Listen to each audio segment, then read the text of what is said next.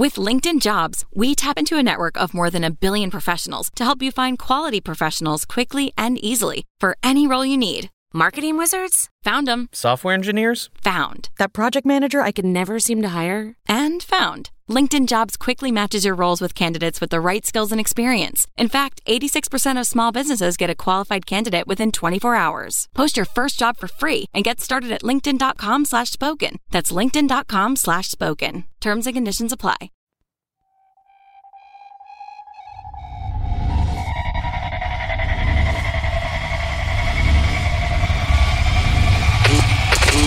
Never quit. Never quit radio.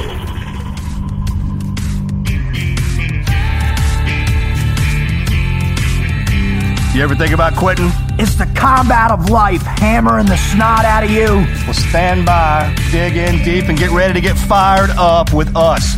Welcome to the Team Never Quit podcast, the #1 podcast that inspires you to fight on. I'm your host, David Rutherford, here with Mr. Never Quit himself, Marcus Luttrell. Our mission is to help you embrace the suck of life, to teach you the values of working your ass off, and to interview the most hard-charging people on planet Earth. We know life is hard. It's time for you to suck it up, Buttercup, and let us teach you to persevere in every environment imaginable by sharing real-world lessons learned by those who never quit. That's right. It's time, Marcus, for us to help them defeat the negative insurgency in their lives. You fire me up. Are you ready? I'm ready. Let's roll. Let's roll.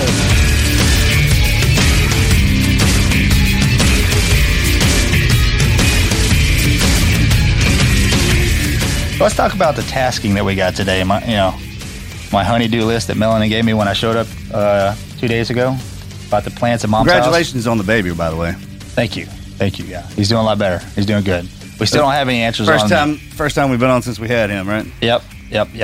So we still don't have a solid answer on what the blood abnormalities are. But if I didn't know that he had something wrong with him, he's a completely happy baby from the outside, sleeping, crying when he needs to. But he didn't have anything wrong with it. Like we say, man, if he wasn't fighting from birth, he wouldn't be from this family. Oh, I mean, out of the womb into intensive care, out of intensive care back into the hospital. Yeah, he's a fighter. I got high hopes for the young man. Did I tell you about Gunner's 4-year checkup? No. Oh, yeah. Yeah. 6'6", right? 6'6". Yeah, we did the statistical, what he's going to look like when he's a grown-up. 6'6". I actually stood up in the chair and started clapping. That's amazing that they can do that. I know. Because, we didn't grow till we were in our 20s. Well, we were like 5'6" when we graduated high school. That's a pretty scary thought.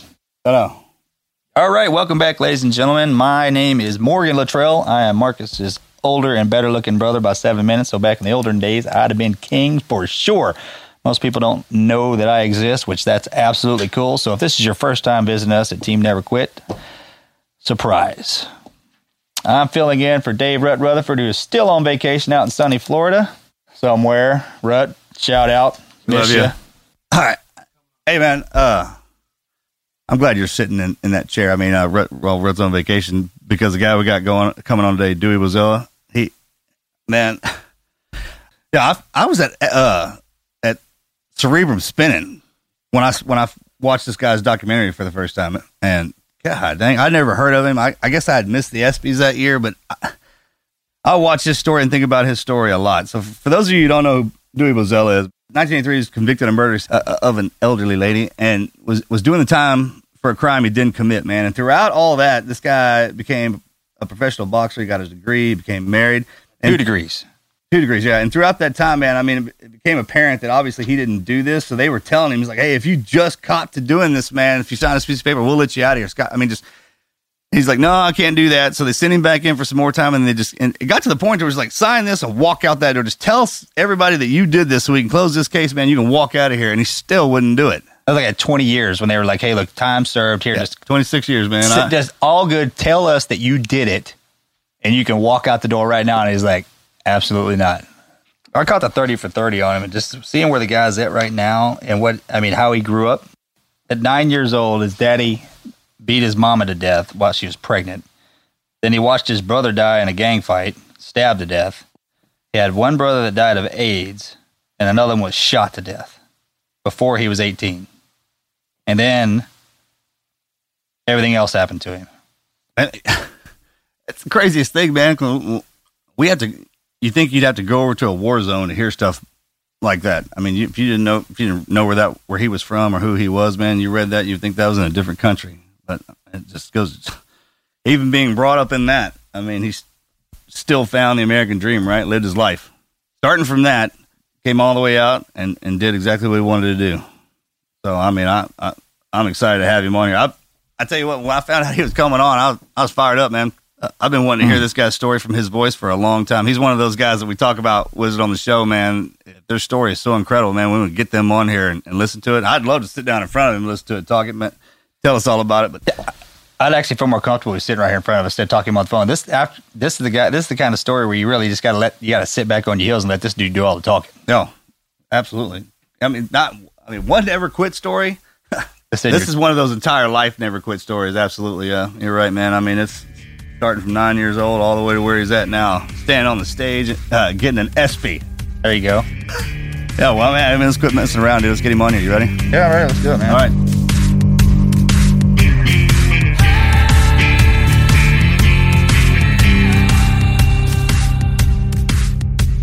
I've been eagerly awaiting this for a long time. Melanie, when she would ask some of the people I'd like to have on, I always said his name, man. So for our, kind of our early stages of being on the podcast and doing this together, man, it couldn't be. I couldn't ask for a better guest. So yeah, absolutely. So bring him on right now, Mr. Dewey Bozella. How are you, Dewey? Can you hear us? Yeah, I can hear you. Thank you. Thanks for having me on your show. Outstanding, sir. Thanks for joining us. Yeah, absolutely. I've been looking forward to this for a long time. I don't know if they told you this, but I'm a huge. I mean, I look up to you a lot. So it's. I learned about your story a while ago. What? It's inspirational, brother. I appreciate what you do, man. Thank you. Thank you a whole lot. All right, Dewey, what we like to do when we get the show kicked off, we like to do our Mad Minute. We're going to go ahead and get the juices flowing. How we do that is we ask you a few questions. Marcus and I will go back and forth. You ask them as fast as you want to, as slow as you want to, as deep as you want to, and we'll just kind of go from there. You ready? Yes, sir. All right. What would you rather be if you could do anything? Would you rather be a pro athlete, a rock star, or an actor? Go. I would like to be into the pros. Pro athlete? Yeah, my number one. I would have to be honest with myself, and that would be because when I was young, I always thought I was Brooks Robinson when I played baseball. So baseball was my number one thing before I got into boxing. Boxing I did out of anger and frustration, but once I got into it, I just fell in love with it. So I think I would love to be a pro athlete. But I talked to a lot of people, we've had some guests on the show. You ask them, I mean, and they're the best at what they do. They chase their entire, I mean, just like you put your entire time into learning how to box. Yeah, and you ask them, like, hey, if you could be anything, what would it be? And then they say something completely different. Just think how great they would have been at that. All right, what's your favorite superhero, Dewey? Wow, that's a good one. Oh, yeah. Come on, you got to have that one. Yeah. Who would I would have to say, when I really think about it, there's quite a few. Why would you just want me to pick one? Pick two. You pick as you want. Well, growing up, Superman was definitely number one. If anybody wanted to be Superman, that would be the other one. The other one would have been Spider-Man. Okay, so that's the reason why I would say Spider-Man because I had the courage when I was a kid to climb up the side of walls and stuff like that, trying to act like I was Spider-Man, jumping on trees. Because my brother my brother had a Spider-Man outfit.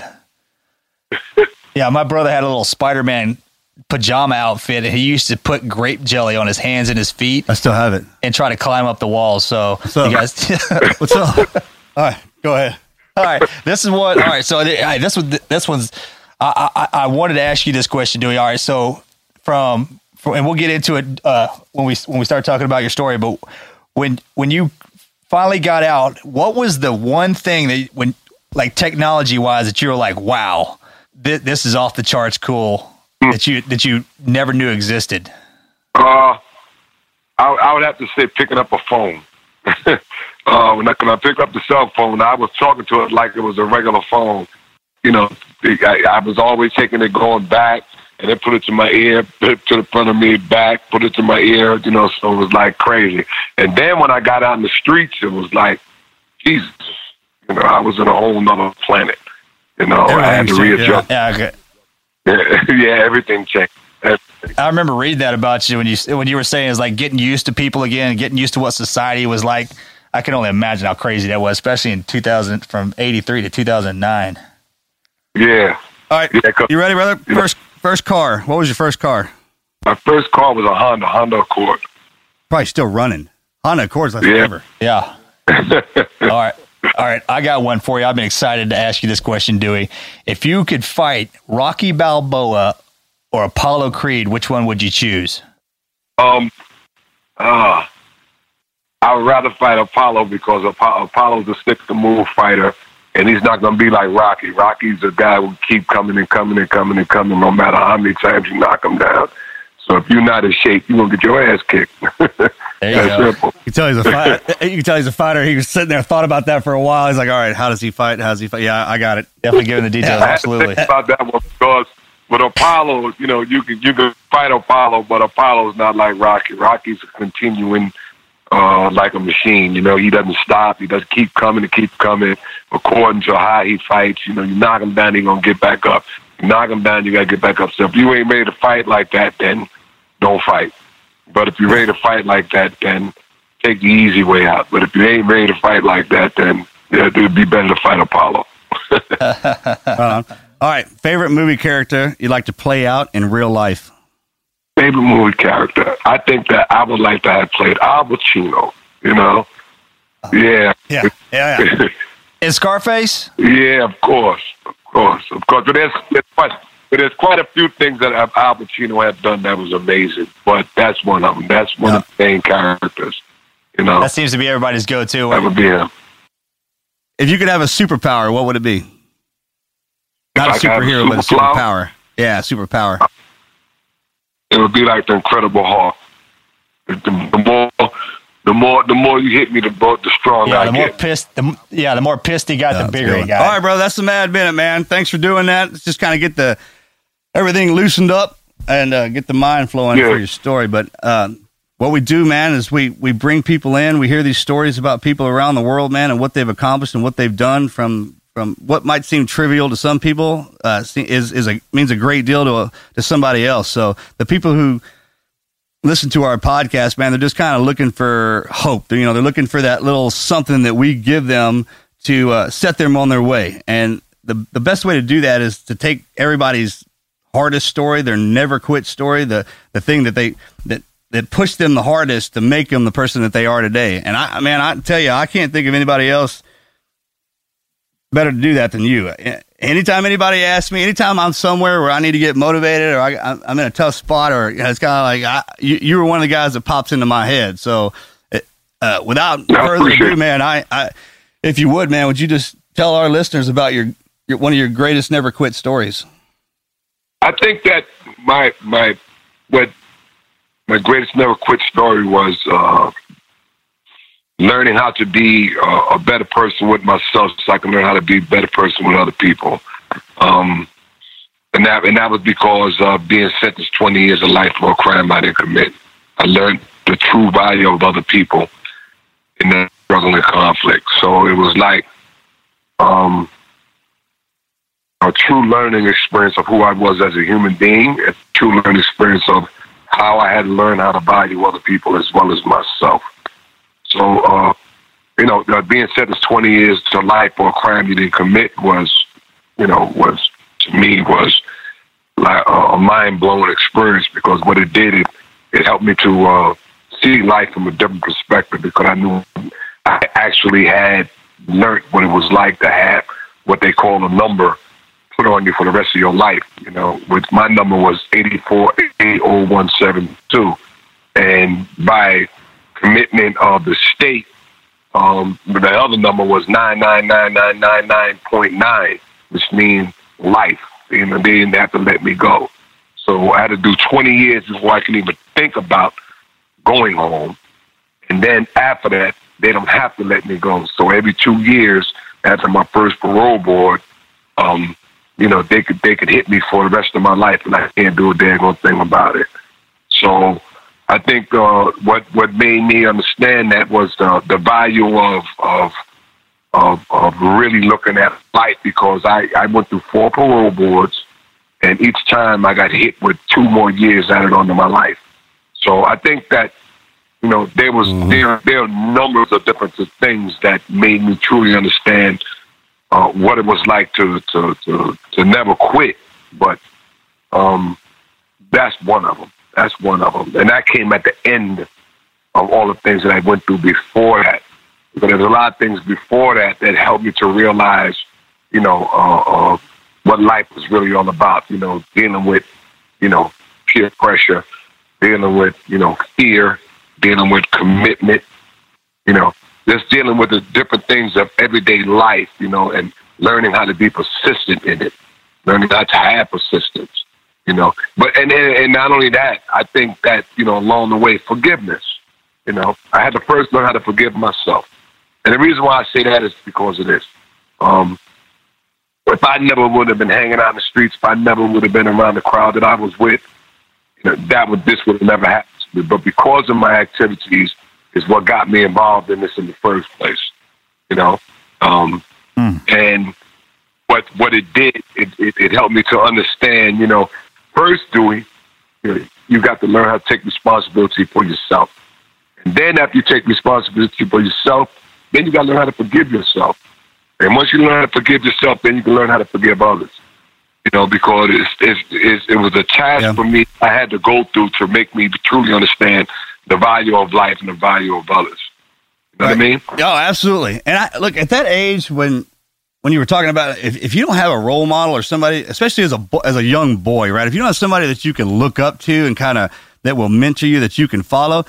At that age, we're kind of pack animals. So especially if there's danger involved, you're going to find somebody who else is in danger. And when you buddy up, man, there's a brotherhood that's formed. There's a bond that's formed when you're getting hurt all the time. And then while you have that person next to you and you're not getting hurt, man, that's kind of one of those deals where, all right, this is my friend. Even if you're going down a bad road, most everybody who does that knows they're going down a bad road. We're going together, right? And my brother and I talk about that a lot, man. Our friends from childhood we're still friends with, and it ultimately just, it can push you in a certain direction, man. But I mean, I would imagine you had a lot of hate in your heart when you first went in, because we all have that hate, and it kind of depends on where you center it, right? If you center it in your heart to make yourself better and use all that as an energy to push forward, then it does a productive thing, man. And if you put it somewhere else, it can obviously do a negative thing. When did you?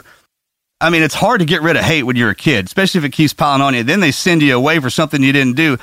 Let me tell you something. The reason I look to you for guidance, man, because I would become the animal in there. And I say that pretty confidently that if I went in there, man, I would, especially for something I didn't do, I think I'd be pretty damn bitter, man. And the point that you changed that around and didn't cop to something gives you a state of integrity that I have never achieved. And I was just curious as to when that started. Okay. Let me be honest with you. Yeah. Keyword, I was angry and bitter, and very, very frustrated. I didn't trust nobody, and because the guy who did it to me, I knew him, and he was, we knew each other, and he made a deal to get out of jail, and testified against me. So that was my breaking point, of trust, towards people. Sure. It took me a long time. To change back into, trusting people again, but I'll put you like this. I wasn't a goody-goody when I first walked in. I didn't take no crap. Yes, I did walk around bitter and angry. In fact, I was worse in prison than I was out in the street. I walked around. Let me give it to you straight. Life didn't mean anything to me. In fact, I was looking for a way out. And I was too much of a coward to try to kill myself. So I was doing all the wrong activities. But the thing about it, I was going to fight. I was going to fight. Even if a dude came to me with a knife, I didn't care who he was. And that was my way out. But the thing was, I was going to fight. So the easy way out was it didn't work. I was walking around. I was getting high. I was smoking. I was worse, and I was just getting worse.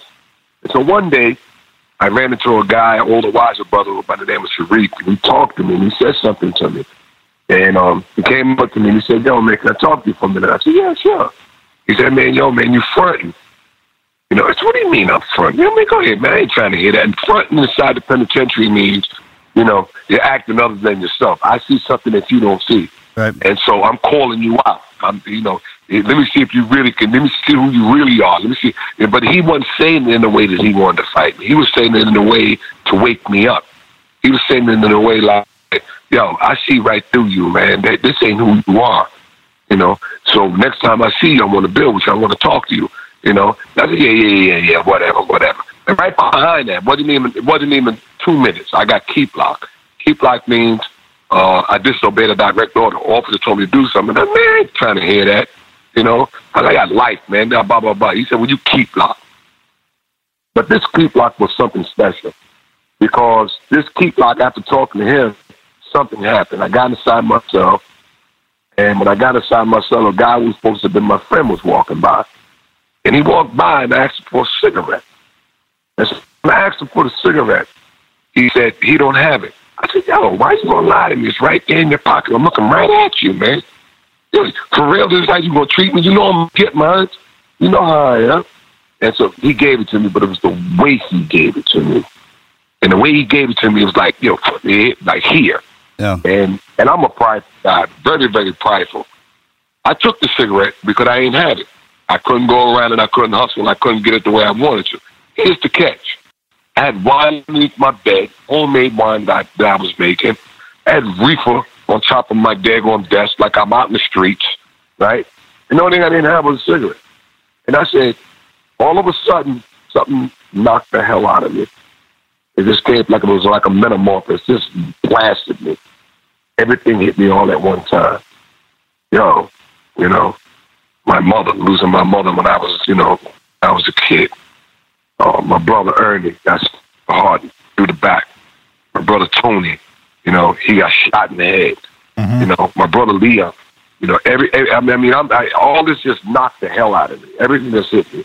And then the major thing that hit me, that I looked at the cigarette and I said, look at you, man. You're supposed to be a boxer, a damn boxer. And you letting this thing dominate you? You practically begged this guy for it.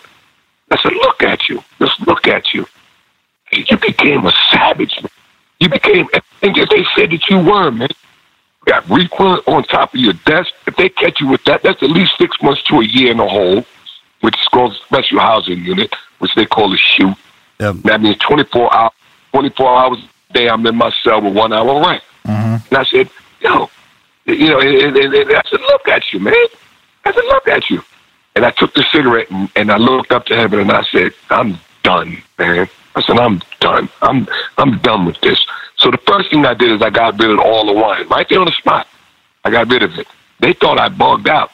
I got a question. For you. So I was just thinking about this the whole time you were talking about it, not to go back in it, but man, when you're a kid and ultimately, if you're a kid who doesn't have that anger, that aggression, and you're born into a situation, into a place where anger and chaos are thriving, you have to survive somehow. So you kind of adapt that, but it's not natural to you, right? And I think that kids being aggressive like that, if it's unnatural to them, that they become the worst, right? They really take on to that and say, you know what, I'm going to be even worse than what they think that I am because I had to survive. Right. And then until you get to a point to where you were at, man, and you're kind of sitting there looking like, man, this isn't what I really am. I was just doing that to survive. I was doing that because everybody expected me to do it. And that was another thing about you when you said that, hey, look, I was no angel when I went in. Man, most of us aren't angels, all right? We can make some mistakes. And yeah, we'll pay for them, man. But the fact that you didn't pony up to something that you didn't do, I mean, that's one thing in itself, but to figure it out in that place, because I know what I was going to say about that. When your boys turn on you, so when your life falls apart, that's one thing, but betrayal will cut your ass to the freaking bone, man. So if that all you're supposed to have is your family, is your boys, and they're turning you back on you, man, why not embrace that rage and turn into something that you're not permanently? And for you to be able to see that, even as what they consider us to be, I mean, we do some bad stuff. Yeah, all right, man. I mean, in the situations that you're in, sometimes you got to adapt, you got to overcome. But the fact that you realize that's not what you were in that place, man, speaks volumes. So I didn't mean to interrupt. I was just... Yeah, I would say back to that transition. That I was going to ask you, was it obviously spiritual side also having any effect on that? Or was that just you saying, hey, look, I'm going to make somebody else out of myself right now, here and now, cold turkey, and got rid of everything? I mean, was it like an overnight thing for you, or did it kind of... Yeah. How'd that work? Well, let me tell you, I stopped. I quit. I can tell you the date. It was September 27th, 1985. That's how much I remember what I did, because man, this is not me, man. This is not who I am. And when I woke up out of that nightmare, after being in prison close to 2 years, I said, listen. And the question was this. This is what really made me change. I said, dude, they have to let you out right now. They let you out right this very moment. They found out you didn't do this. What would your life be like, man? What do you have to offer to society? You know what my answer was? I would be a bum. I had no trade. I had no education. I had nothing. And I said, oh, hell no. No, I can't live like this. No, I can't. No, I'm not going to. I refuse to be a bum. If I'm gonna do anything, if I'm gonna die, let me die with some damn honor. Even if it's in prison, let me die with some honor. Let me be able to say to myself, I did something with my life, instead of walking around mad and angry. Because that's not gonna get me anywhere. Absolutely, that's not gonna do a damn thing for me. So Sharif was right. I was frightened. I said, oh hell no, I can't live like this. And from that day forward, I never looked back. First thing I went and did, I got a GED. Second thing I did is I went and I got a proud certificate in law. And after that, I did everything possible to make sure that my life was going to be a better situation. I was involved in every different type of program you could think of. And I never looked back. Is that one of those deals where they're talking about doing the time, don't let the time do you? I mean, you live that one to the letter. Yeah, but the whole thing was I got around positive people.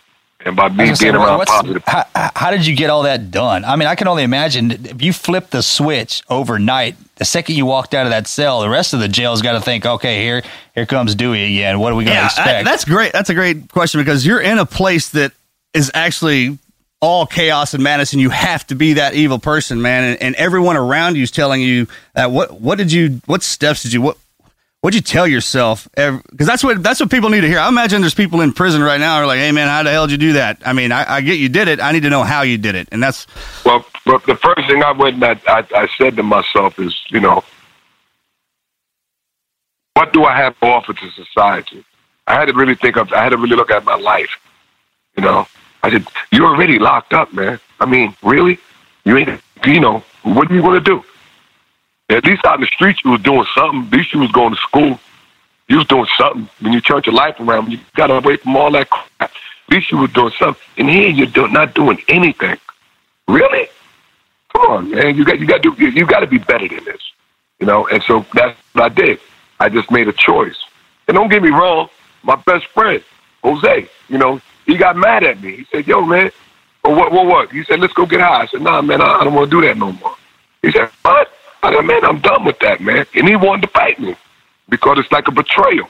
And I said, yo, man, listen, man, whatever, man. If you want to fight, we can go at it, man. But I'm telling you, right now, man, I'm not getting back into that. Oh, you be back. I ain't even worried about it. You be back. He didn't know me. Once he seen me, he said, yo, me dead serious, huh? First thing I went and I did, I started working out again. The second thing I did is I went and I joined the boxing team. And then after I joined the boxing team, I became Sing Sing heavyweight champion. I got in New York Daily News. People from all the way from England came and watched me, and had me on a TV station and all that. So it was like I knew I had the potential. I knew I had everything. I just couldn't get my freedom. And so for the next 5.5 years, I did everything that I was supposed to do. I stayed out of trouble. I got involved in every different type of program you can make. I got 32 certificates, and I picked up 2 trades. And I was gonna say, every time you had to go back up for parole, there was opportunity for you to get out. I mean, having a positive attitude, getting back into boxing, and educating yourself, man. But I tell you what, I give you mad props, because when the parole board would come back in, or you had to go back to trial, and then they put you back in that hellhole. It's like them telling you you're still. No matter how did you do that? No matter what you're in here educating yourself. You're becoming a boxer. You got to trade and all this stuff like that. And every time you go to show somebody that, they're just like, no, sorry. God dang. Here's the catch. Here's the catch. I went to it was my second parole board. My second parole board, I had 52 certificates, my bachelor's degree, bachelor of science, right, dealing with social studies. Then I had a master's degree, New York Theological Seminary in professional studies dealing with religion, and they still gave me 2 more years. Dang, man. I mean, walking out of the room after seeing that stamp hit the paperwork, you just got. I mean, I hate to ask this, but were you expecting that to happen? Or after reading everything, you had to. I know you were walking in there like, all right, this may be my chance. But I mean, did it ever come a time where it was like, oh, like I ain't gonna let you bastards keep me down because I know what you're fixing to do. Absolutely. I had to make a serious decision, and the decision was after I got hit, I said, do it. You know, can you live with this decision for the rest of your life? Because you got a chance of going home. And I said to myself, yes. So I went to the parole board and I told the parole board, if you're waiting for me to tell you I did, then I'm going to die in prison. But it's not going to happen. I don't know if can you explain just how exactly? I think we kind of talked over that, man, and we got so excited about having you on. So you were put in prison for a murder that you did not commit, right? And then throughout your time in prison, it kind of came out that you didn't do it, and everyone knew that. And they actually told you, if you just sign this piece of paper and admit to it, you can walk out of here a free man, and you still didn't do it. Okay. Nah, let me explain it. In 1983, I was sentenced 20 years to life for a crime I did not commit. Close to 5.5 years later, close to 6, I went to a new trial. In 1989, close to 1990, right at the end of 1990. 1990, I went to trial. And when I went to trial, I got resentenced 20 years to life. But before I got resentenced 20 years to life, what happened was the case was so bad that the guy who testified against me the first time, he got up on the stand and said, listen, I lied. I want you to know I committed perjury. And I committed perjury because I wanted to get my brother out of jail. Now that I got my brother out of jail, I want you to know that I committed perjury. Not only that, a girl by the name of Madeline Dexter South got up on the stand. And she said, listen, that man did not commit the murder. My old man told me he committed the murder. And because of her testimony, she told him they went inside the window. And as part of a Bureau investigation, they went and they found the man's fingerprint. The catch was that they were locked up for the same type of murder I was locked up for 6 months after the crime that was committed. Miss J. Emma Crash was being murdered. The King sisters, one of the King sisters, were murdered, and they were sentenced also to 20 years to life for a crime they didn't for a crime that they committed. On my case, I was for a crime I did not commit. They were also in Sing Sing State Penitentiary with me for over 5.5 years. So I had to live with them after I got sentenced the second time. Yeah, but before I got sentenced, it just gets worse. And before I got sentenced, here's the catch. Before I got sentenced, the jury was ready to come inside the jury room, and the judge said when the trial was to be put, he said, "Listen, they should be back within the hour of a non-guilty verdict for Mr. Bozella, and he should be out of here, right? Because there's nothing inside of this case to prove that he didn't. I don't even know why they even brought this case before us." So the prosecuting district attorney, he came on and he offered a deal. He said, "Listen, Mr. Bozella, I'll give you 7 to 14. You got 6.5 years in, and you have in 6 months you have the possibility of going home and seeing the parole board with 7 years of parole." You know, I didn't take the deal. No. Then they came back again. They said, "It's Mr. Bozella, we get what we call manslaughter. Manslaughter, all you got to do is cop out, and you can go home right now, but you got to admit to the guilt of the crime." No. And came back with a third deal. Third deal was, and it was a very, very, very, very rare deal. I say it with emphasis. And this will give you what we call a scenario alpha plea. All you got to do is sign the piece of paper right now and then walk out the courtroom. You ain't got to tell us nothing. No. Jury comes back in and find me guilty. Yeah, what? I thought they had to prove that you did it, not that you didn't do it. That's how it's supposed to go, right? I mean, that day. I'm not laughing at you, man. This that's so ridiculous that I can't believe it. Yeah. Go ahead, man. Yeah. I'm sorry. Don't worry about it. And I didn't take the deal. So because of me not taking the deal, for the next 19 years, I was fighting for my life. That was back in 1990. So from the year 2000, from 1990 all the way to 2009, October 28th, I fought for my freedom. And I went through everything that you could think of to try to prove my innocence. I even went through 4 parole boards. And each time I went to the parole board means you got to admit guilt. You got to show remorse. And if you don't go in there and show remorse and admit guilt, they're going to give you 2 more years added on to your sentence. So every time I went to the parole board, they gave me 2 more years added on to my sentence. That's why it almost went 27 years. Was there anybody in there saying, God Almighty, it's obvious you didn't do this, or it was it the whole world against Dewey? See, that seems what it seems like it's like right now. I didn't look at it like that. The whole world against Dewey. I didn't look at it like that. I looked at it like I had to take responsibility for my life. And how I took responsibility for my life was, Dewey, if you wasn't hanging out, this would have never happened to you. Yes, you did not commit the crime. However, because of you hanging out and being around these people is what got you involved in this. You got to take responsibility for that. But you don't have to take responsibility for the crime that you didn't do. Never be around people that you can't trust, and never be around people that's not about what you're about. That's your fault. Take responsibility for that. And that's exactly what I did. And that's how I learned. That's how I learned how to get over my hurt and my pain. Man, so you channeled all that into the greatest part about this, man, when you came out, I want to hear about this, the boxing. I mean, the professional boxing. So you trained the whole time you were in, trained to become a professional boxer. You get out and become a professional boxer and actually have a fight. And did the president call you in that? That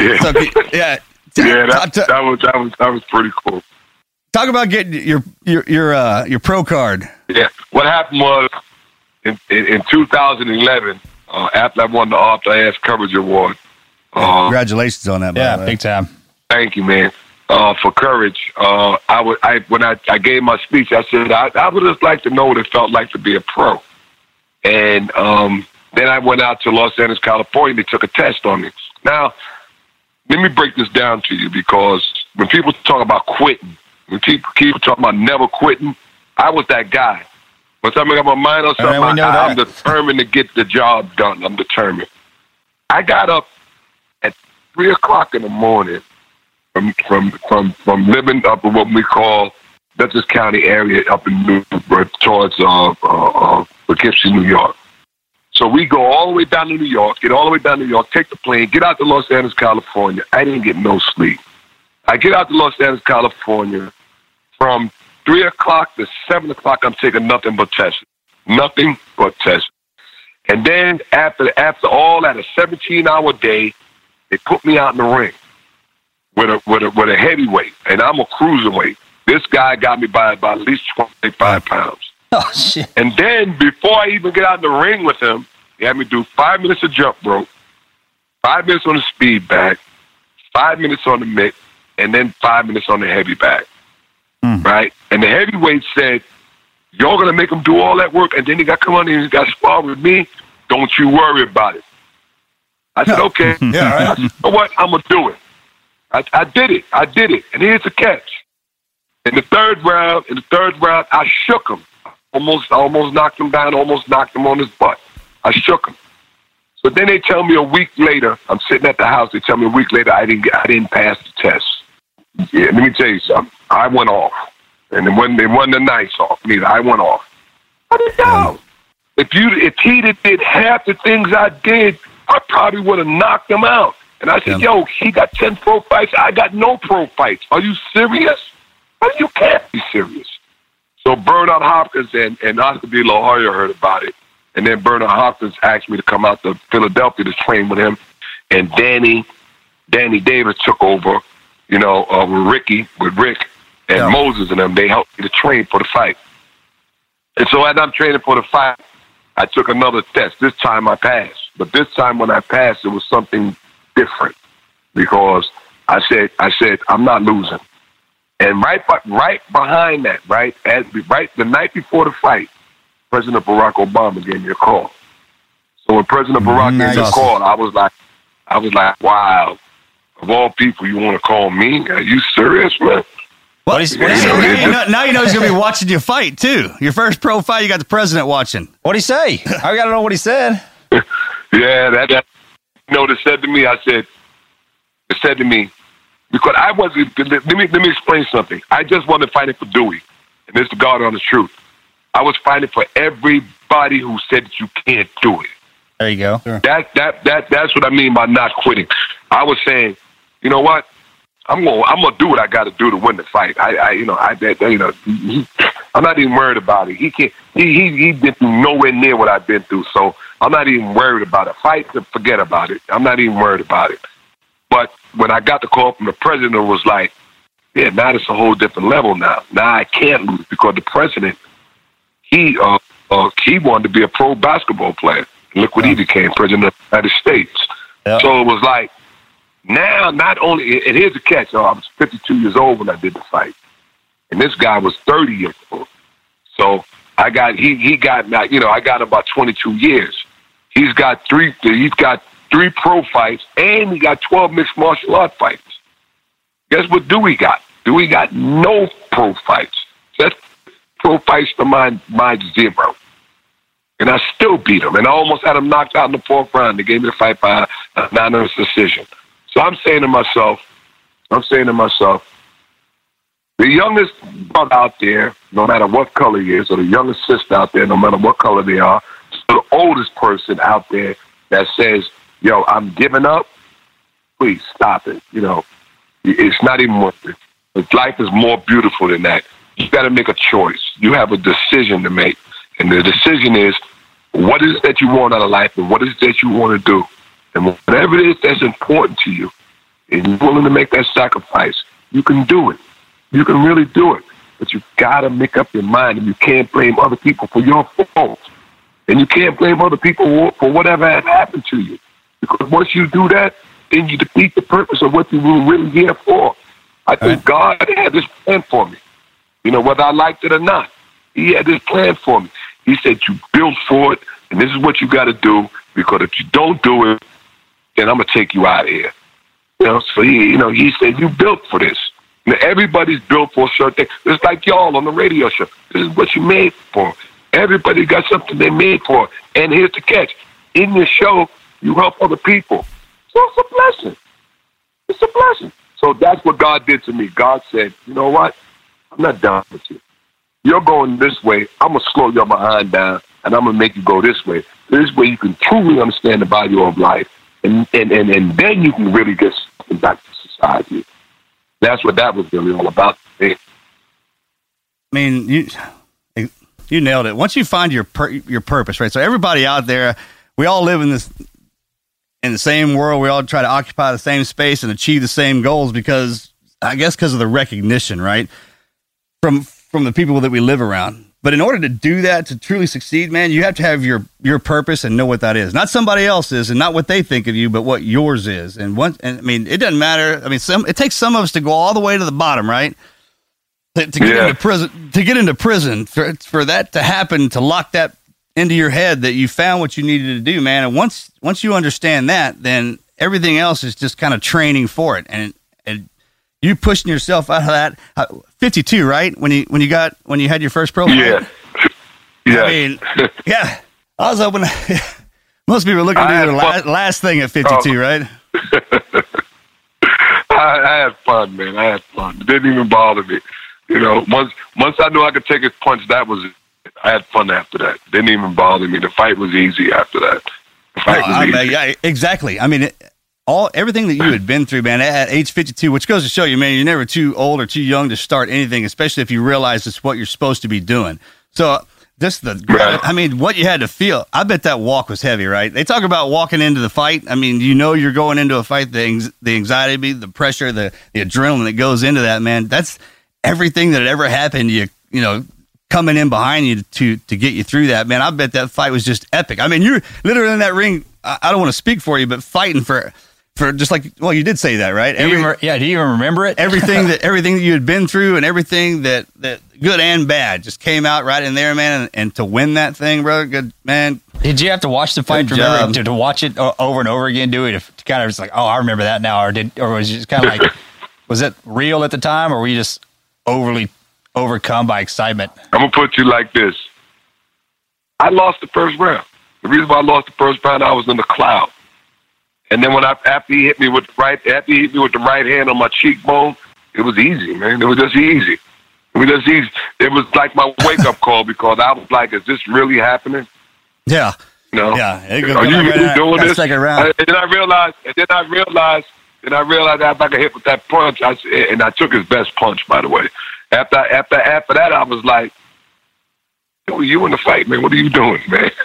Snap out of this. So, and that's how our lives are like. Our lives are like that too. Our lives pass by like that, because, we go into a daze, and before you know, you're stuck in the rut. And then when you're stuck, it's like, days go by, then weeks go by, then months go by, and then a year went by, and then a few more years went by, and you're still in that rut because, you didn't snap yourself out of it. And that's what I say that because we all have a choice. We all have a choice, and a lot of people don't know how to make that choice. I mean, I got to imagine, after everything you've been through, Dewey, I mean, your life, you don't probably get worked up about anything anymore, do you? I mean, as far as like, my cell phone battery's down, I ran out of gas. Just things, everything, those tough times generate those values that get you through everything. Just because you lived in a hard time or been through a hard time doesn't mean you have to live in it. It lets you know what you can take. I mean, and what you can take is equal in your physical realm and in your mental capabilities as well, man. And that's what makes you unique and have the abilities that you have all the way till, I don't know, man, till guys like us die, right? I mean, there is no end goal. It's just what we want to do, what we want to achieve, because that's our purpose in life, man. And that you coming out in that second round, tap dancing and that sing, sting. I was fired up, man. I'm breaking crap. I hope you're a life coach nowadays, Dewey. That's got to be what you're doing. Exactly. And Mark and I were talking about this. Like, man, this guy, he needs to be out spreading the gospel, spreading the word. I mean, like, just for our listeners right now, I want 3 points. I just want 3 pieces of advice from Dewey from start to finish. Like, hey, all right, Dewey, lay it down on the line for me, brother. Right now, I want to give us and some listeners some advice on life through everything that you've learned. Looking back, something like, if I got 2 sons, and after talking to you and hearing your story, I know that. I mean, all right. I can speak on numerous of things, but I would like to speak on the certain things that made me understand the value of life, and in between that I'll break it down. The first thing we all have to deal with in life is fear. What would you do if you didn't have fear? Because fear kills dreams. Fear takes away hope. Fear takes away everything that is important to that person within their life. Because if a person has fear, or is being tormented, or is being talked to in the wrong way, or is being downgraded, male or female, it takes away things from them, because they don't know how to really deal with life yet, or see life yet, And what happens is that fear takes away everything that they wanted to do. So what would you do if you didn't have fear?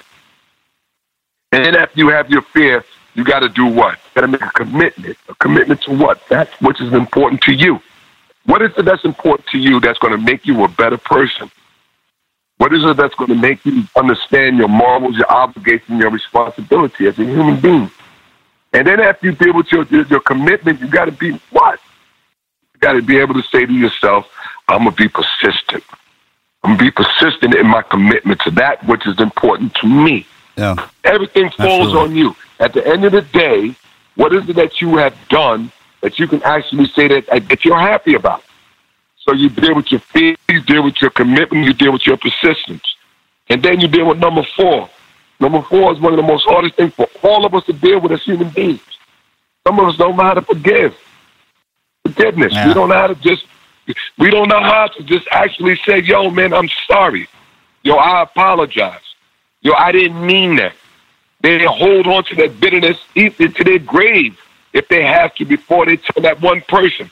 And each and every time they see that one person, male or female, it ruins their day. Oh, here come this son of a gun. Or here come this beat or whatever. You know what I mean? Yeah. And then you every time you see that person, your day could have been beautiful. But every time you see that person, your day get ruined. What you gotta do is say to yourself, you know what, man? I'm gonna let this go because I'm tired of walking around mad and angry and frustrated every time I see this person. My day was going along great until I seen this person. Oh, hell no. You don't control my atmosphere like that. You don't control my life like that. So you know what? I'm going to forgive you so I can move on with my life. If you don't want to forgive me, that's your problem. That's not my problem because now I can walk around and I can have some peace in my mind. See? So that's number 4. Number 4, the hardest things.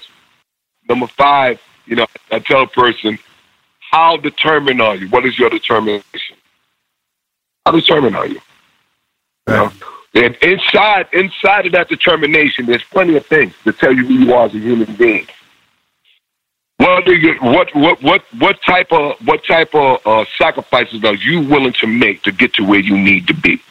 Determine everything about you as a human being. Yeah. So when you deal with your fear, you deal with your commitment, you deal with your persistence, you deal with your forgiveness, you deal with your determination. Now, after you deal with all these 5 different things, you've got to deal with hope and faith. Hope and faith in what? That which you believe in. That which is important to you. You know, a lot of people say they understand life. I say that these are the 5 major things that we deal with every day of our life, whether we like it or not. Love, peace, happiness, joy, and laughter. Love, peace, happiness, joy, and laughter. Without these 5 things, your life is going to be miserable. Well, truth. You see what I'm saying? Yeah. So if you have hope and faith, you see how I said? So with hope and faith, you can have love, peace, happiness, joy, and laughter. But you got to learn all these things through the process of whatever it is that's bothering you. You got to let it go. Right? And then number 7. Number 7, from the time that we're born to the time that we die, whether we like it or not, we have to deal with this. From the time that we enter outside of the womb of a woman, as soon as we come out, we got to deal with struggle and conflict. Amen. Whether we like it or not. So from the time you have to find a way to survive, you have to find a way to take care of yourself, and then you have to find a way to make your life a better place to live and enjoy, whether you like it or not. And inside of them things, you have to deal with, once again, your morals, obligations, responsibility, and discipline as a human being. And there's no way around it. So you deal with your fear, you deal with your commitment, you deal with your persistence, you deal with your forgiveness, you deal with your determination, you deal with your hope and your faith, and then you deal with your struggle and conflict. And inside of them things, you find out who you really are as a human being. And you find out who you are as a human being, then you can have the 5 other things: love, peace, happiness, joy, and laughter. But none of these things are just going to be given to you. You got to understand that being around positive people. And if you're not around people that's not about what you're about, then don't get mad at the world for why you're going through what you're going through. Yeah, you definitely got to take it on to your own responsibilities. It's one of those things. You laid that. That's exactly right. What you said. Those 5 things, man. I think every person, I think they possess them, and whether you control them or you acknowledge them is a different thing. And everybody has their own reality, right? And if they learn how to control their fear, commitment, their persistence, that enables them to forgive. But here's the trick, man, is you have to be able to have your reality exist with everybody else when they're going through the fear, commitment, persistence, and forgiveness thing, right? And when they're trying to be happy, maybe something you're doing is getting in the way of that, and that's where conflict comes, right? So in order to control the conflict, you have to control yourself. I don't know if that's going to make sense. You control yourself with just the things that you just lined out there. And once you master those, not even master, right? Just get good enough at it to control it when other people are standing around and they waver from the 5 pillars that you just laid out, man. And it really is, because all those lead up to the one, the hope and faith. I mean, the hope and faith in yourself and faith in everybody else. Man, we're all in here together, right? We got to try and figure this out. And those that can't get those 2 or 3 of those, or all 7 of them together, man, that's where that pressure comes from. And those are the people that you see off to the side, right? And man, you impressed the hell out of me, brother. And I'm just honored to have you on here. Thanks a million. Yeah, I was gonna say, please tell me that that's in your autobiography coming out standing tall. That you laid all that in there. I mean, what are you doing now? Are you taking all this knowledge and everything that you've accomplished in your lifetime, man? Because look at you now. I mean, you talk about Dewey Bozella. It's like, God, man, that guy has accomplished everything. You kind of forget the fact that.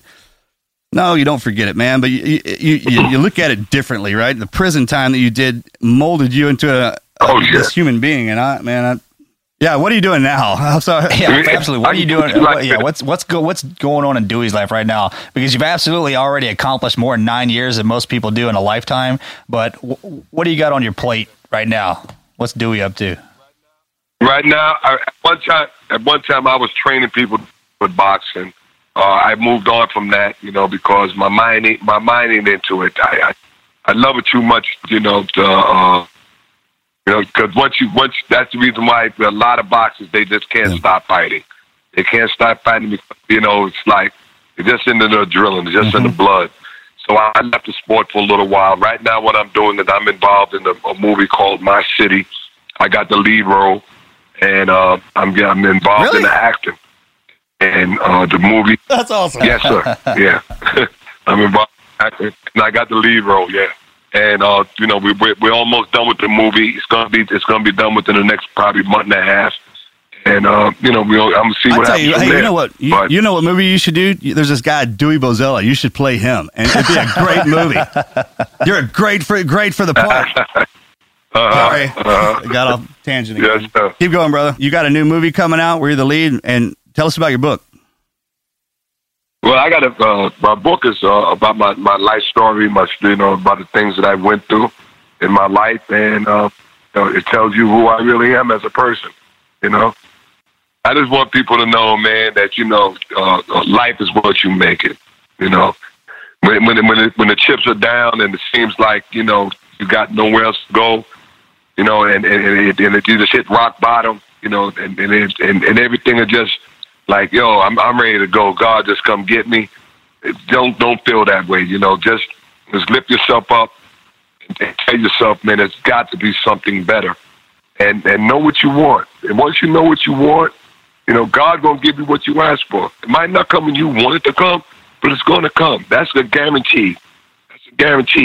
But you got to be persistent. Yeah. Don't give up. And that's what I mean. That's why I like what you talk about when you say don't quit. I had to learn that the hard way.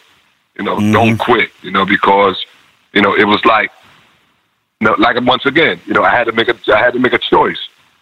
I know there were two things that were going to happen. The first thing I knew that was going to happen, I was going to die. Now, the choice of my dying is whether I'm going to die in prison or I'm going to die out in the world, out here in the society. So, but either way, I knew I was going to die. But the thing was this: what can I say to myself that I did right before I died? And that was what I had to live with. That's what I mean by choice.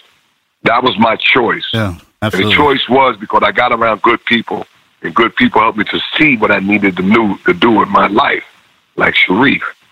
These are the type of brothers that helped me to make that change and become a positive person and get back to society in some way, form, or fashion. And that's what I liked about that, And that's why it's so easy to get back to people, because I know what it's like to be through hell. I know what it's like to have everybody turn their back on you. And I know what it's like to have life taken away from you. Yes, you literally a life taken away from you. You know what I mean? So when other people say, "Yo, the chips are down. I'm on my last leg. Yo, I don't care if I never die. Yo, I'm ready to go out. I'm ready to just chip out. I'm ready to put a gun in my head. I'm ready to hang myself. I'm ready to take pills. I'm ready to drink myself to death." Time out. That's your warning point. Time out. You do better, but you got to make up your mind. Can't nobody do that for you. Yep. That's your rock bottom. You can turn all that around with one thing, one key word, and I'm gonna keep saying, you have a choice. The word is choice. You have a choice. Yep. You have a choice. And that choice is yours. You know, it's like the yin and yang, the good and the bad, the evil and the good, whatever you want to call it, you know, Lucifer or Satan, whatever you want to call him, you know, or the devil, whatever. You know, that's your choice. You make that final decision. And that's what I learned when I speak about my 7 principles. And inside of them principles, about all the things that you can learn about life. It did. Believe me, this didn't come overnight. This took a long time for me to understand. You know, but it was a decision that I had to make. And that's what I try to tell the young and the old. Hey, you know, as long as you're alive, I've got something for you. But it's when you pass away, we don't know how life is. When you're gone, you're gone. You know, but while you're alive, like what y'all doing, you know, giving this information to people, helping other people to understand, hey man, there's always somebody worse. You know, you don't have to do this to yourself, or et cetera, et cetera, et cetera. You know, that's a God-given gift, man. Everybody can't do that. Huh. Did you just pay me a compliment? Because I was just enamored by what you were saying, man. I'm sorry. I wouldn't leave it. God dang, dude. Breaking stuff again, dude. Look, hey, here, I got so many things. When you talk about the chips are down, look, man, that's the test, right? So when you're in school, in high school, you study for a few weeks and then you have an exam. When you get out in real life and you're done with your education, because that was supposed to prep you for the real life, and then you get into the hard spot, that's the test, man. That's what life has dealt you to deal, or to actually to symbolize or signify what you've just learned. And if you haven't learned enough to pass that test, that's the hard time. And it doesn't matter how far you go down. You can just identify the problem and then push forward. And good, man. There you go. Thanks again for coming out here and sharing everything with us. No doubt. Thank you. Yes, sir. I appreciate that. Incredible story. Thank you for taking the time to share that with us, Dewey. I mean, hearing it, reading it or seeing it on TV, but hearing it straight from your mouth. Like I said, when we first started this interview, God, I wish you were sitting. I wish you were sitting. I'll give you a hug, man. All right, brother. Well, hey, man, we got to get out of here. I appreciate the time you had, man. And again, it was an honor to meet you, and I look forward to meeting you one day in person. Thank you. Thank you so much. And thanks for having me on your show. God bless. God bless you, sir. Out here. All right, God bless.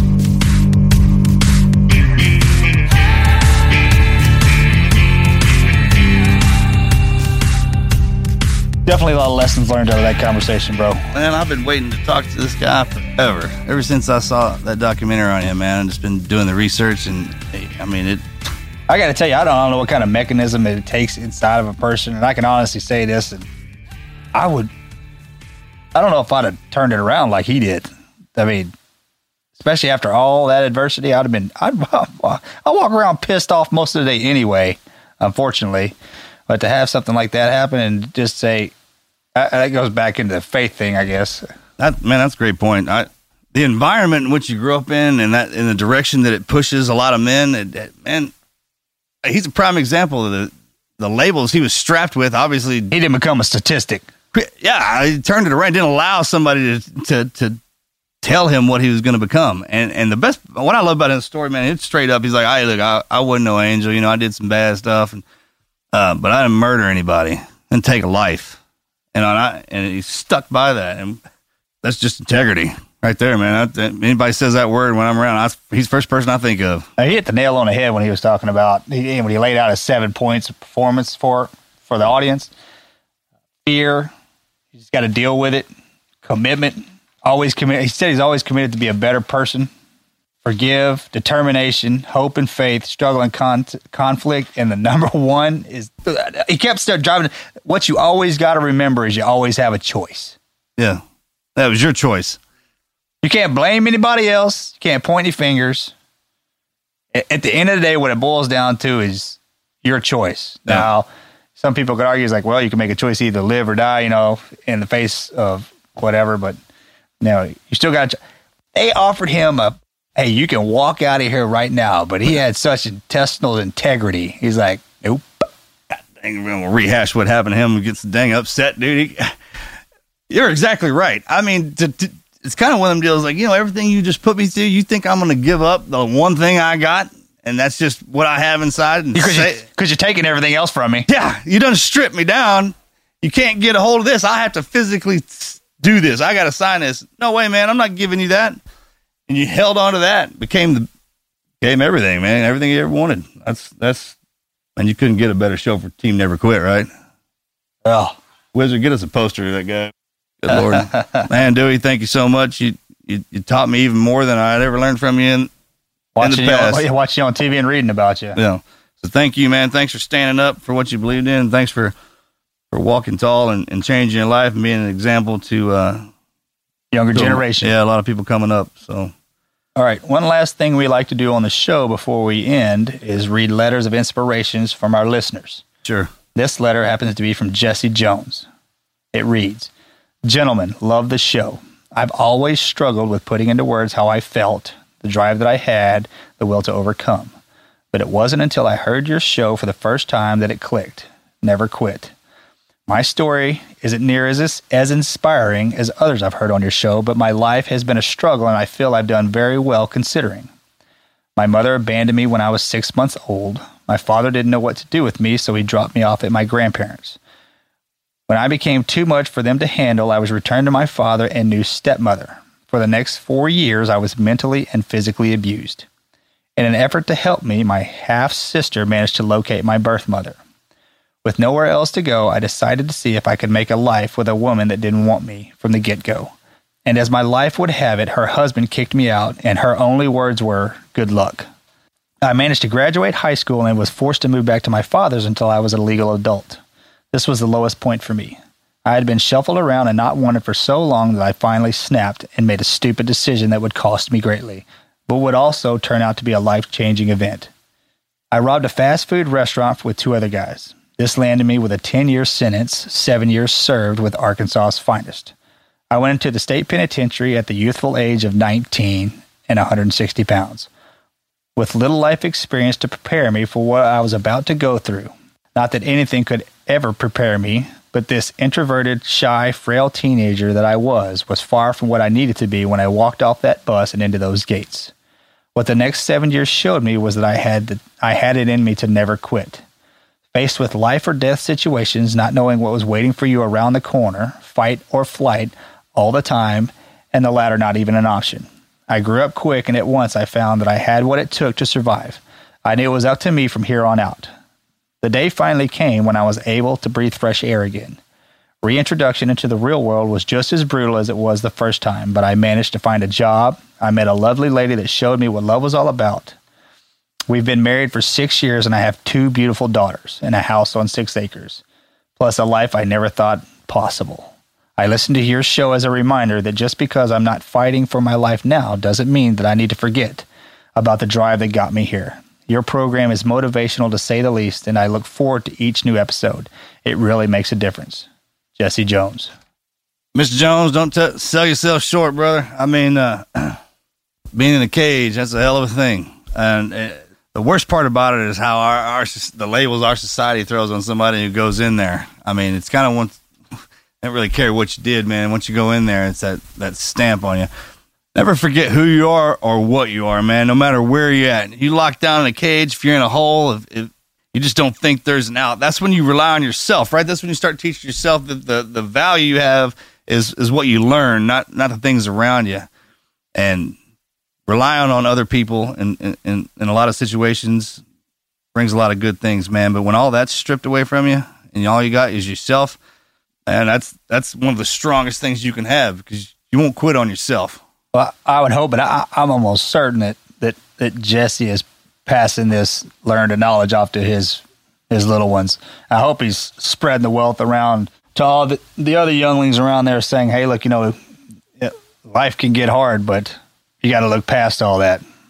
I mean, here we got a guy that owned up to his mistakes, paid his time, paid his penance, and now he's out living the dream. Yeah, he's a prime example of what it takes. I mean, when you do mess up, we all make mistakes. I mean, you can't apologize for something unless you make a mistake. And and we always go back to this, man. In certain environments, in certain situations, man, it doesn't matter who the person is. If they're there, man, and things go bad, they get pigeonholed into something. It's kind of a snowball effect. You just keep rolling and rolling and rolling on it. And especially, and if you don't have family to back you up like he didn't, and worse, man, if they're not backing you up, they're doing bad things to you. You ain't got anybody. I mean, no place to go. His story ought to resonate with a lot of people who are locked up, man. That you're in there, man. You're doing your time. It starts right then and there. You push forward and don't look back. Learn from the mistakes and be proud of yourself. And I bet you anything, it wasn't easy. Like you said, reintegration into society. Yeah, the uphill battle all the way.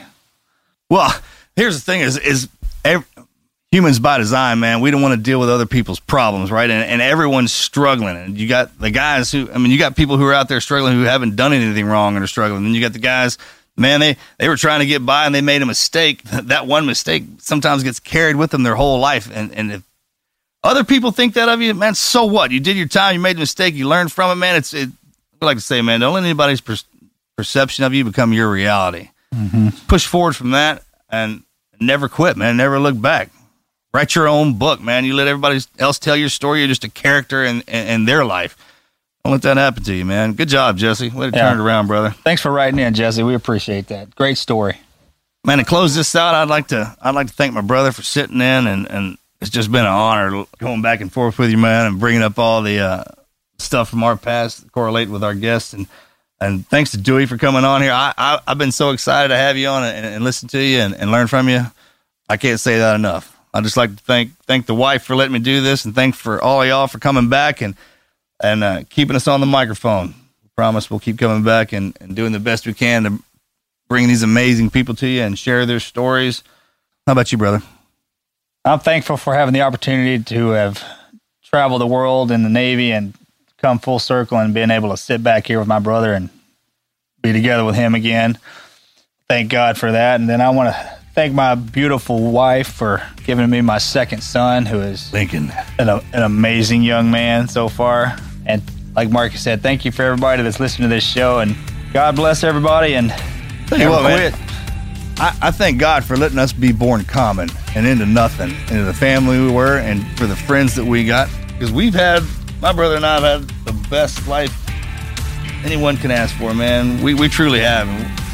All that is because of y'all, and we know it. So thank y'all, everybody, for allowing us to not have to go to sleep to live in a dream. I'm out.